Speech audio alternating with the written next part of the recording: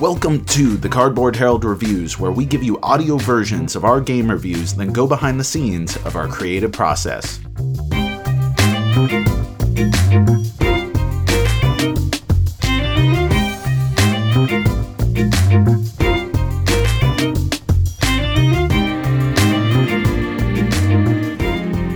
Kingdom Builder, designed by Donald X. Vaccarino, published by Queen Games in 2011, for 2 to 4 players, takes 30 to 60 minutes to play.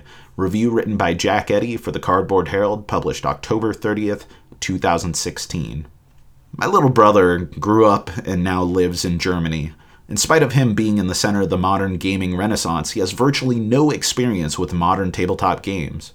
On our last visit, I decided to pick up a game that we could play together at night, which posed certain challenges. The game had to be relatively language independent, it had to be simple and approachable for him, and it had to be satisfying for my wife and I, who were veterans of the hobby. After days of fruitless searching in the smaller villages we toured, we finally found a department store carrying hobby games and puzzles. There, with its electric yellow box shining like a beacon, we found Kingdom Builder. Kingdom Builder is a competitive game for 2 to 4 players. Players take turns drawing a card and placing 3 settlements down on spaces that match the terrain of the card, and if possible, they must build adjacent to their existing settlements. This is the clever golden rule of Kingdom Builder that governs the strategic choices you make. Because you are restricted to adjacency if possible, you try to find ways of ensuring that it becomes impossible to place adjacent, freeing you up to place anywhere on the board. This is key to securing high-value spots and gaining location tiles. A chief feature of this game is that each quadrant, more on that in a bit, has certain locations granting powers for players to move settlements, place new ones, or in some other way alter their gameplay. These location tiles are reusable and a valuable asset in sculpting your kingdom. Eventually, players amass an array of special powers and are able to do a myriad of actions that are both powerful and unique to them. Once a player has placed all of their settlements, the round finishes, and players count up points to determine the winner. The thing is, points are awarded differently each game. During the setup of Kingdom Builder, you randomly assemble 4 of the 8 10x10 boards and make one of the most beautiful game maps in the industry. Then, 3 scoring cards are drawn detailing how players will score points at the end of the game. There's a clever variety of scoring conditions, ranging from simply 1 point for each settlement next to certain board features like mountains or water, to the more complex 3 points for each settlement on the quadrant. This variety makes Kingdom Builder really stand out among other so-called gateway games.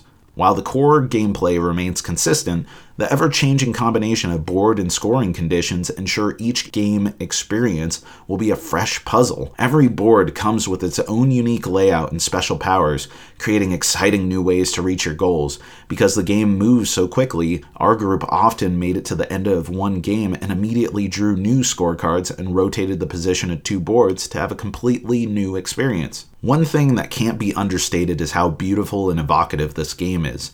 The colors are vibrant and alive, and upon closer examination, there are tiny elements within each space that give the board unique character, inviting players to imagine the story of a bridge across a river or worn path through the woods. Additionally, the scoring cards have gorgeous art, hinting at a familiar, yet at the same time exotic and possibly mystic medieval land.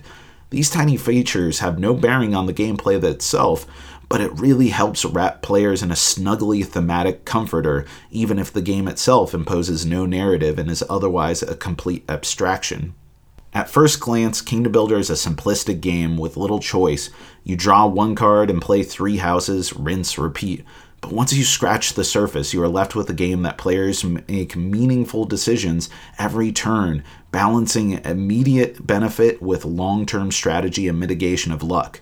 By no means is this game perfect. Some turns you will draw a terrain card that will give you no benefit for the duration of the turn. If you're wanting a game that has an in-your-face player interaction with other players or a heavily thematic game, this game may not be for you. But as my wife and I toured Germany, exploring the countryside, visiting cities, monasteries, and castles, I couldn't help but feel like each game in Kingdom Builder itself was, too, a sense of peaceful exploration and discovery. It is a versatile game, excellent for people just exploring the hobby and seasoned fans of middleweight Euros. I truly love this game, and while my tastes and interests in games have changed over the years, my love of Kingdom Builder has remained evergreen.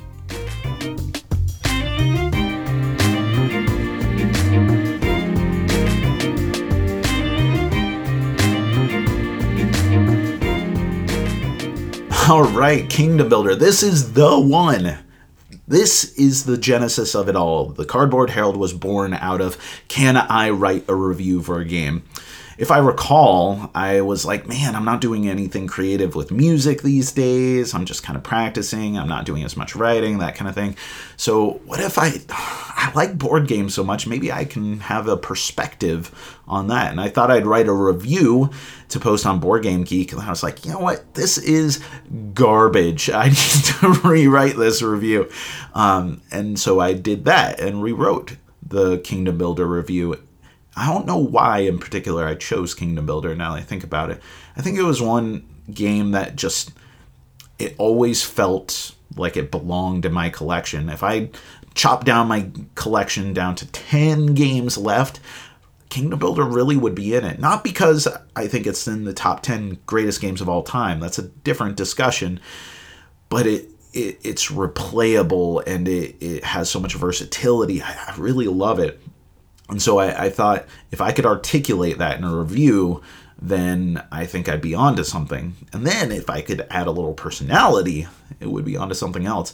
And I think by the second or third revision, I was starting to get there.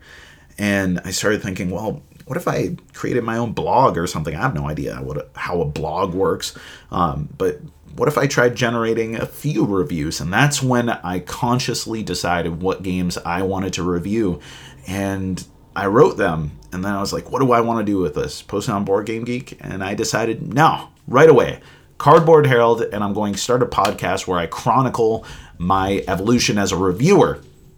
And lo and behold, that turned into an interview podcast, which kind of became the dominant creative thing of the Cardboard Herald. But it all started with this review, and I'm really proud of it. Reading it is a little rough in certain places, and I noticed a couple typos on the website, so I need to go back and fix those. But it all kind of started here. I don't have the headers, and the headers are something I really adopted and leaned into later, but here you can see the beginnings of my evolution in writing. And as far as the game itself, I still really love Kingdom Builder. I like how it's evolved over time. I like the expansions that have come out, particularly Marshlands, the one that most recently released as of recording this. I don't actually love the new maps in Marshlands, but man, the new scoring conditions were something that gave the game so much more dynamism or dynamic elements. A little pissed off at Queen Games for how they're handling Kickstarters these days, but you know, that's how it is. I don't know. I've met people who work for Queen Games, and I think they're perfectly fine people, but I wish they were a little bit more interactive with the public on Kickstarters and not just saying something and then dropping off the face of the planet forever, leaving people guessing as to where their games are or what's going on, especially for such a well-established company. And there was that whole thing with Donald X of like not paying him for Marshlands, and I don't know, it's a thing. But bottom line, I really like Kingdom Builder, and I'm proud of this review going back to it. I'm surprised by how clever some of it is, especially that ending line. Anyway, I hope you enjoyed this review of Kingdom Builder. This has been Jack for the Cardboard Herald. We're going to have lots more reviews coming up and actually publishing more reviews on the site. So I hope you continue to listen to this channel. It's kind of the side project of the Cardboard Herald. And I hope you keep on gaming. Thanks, guys.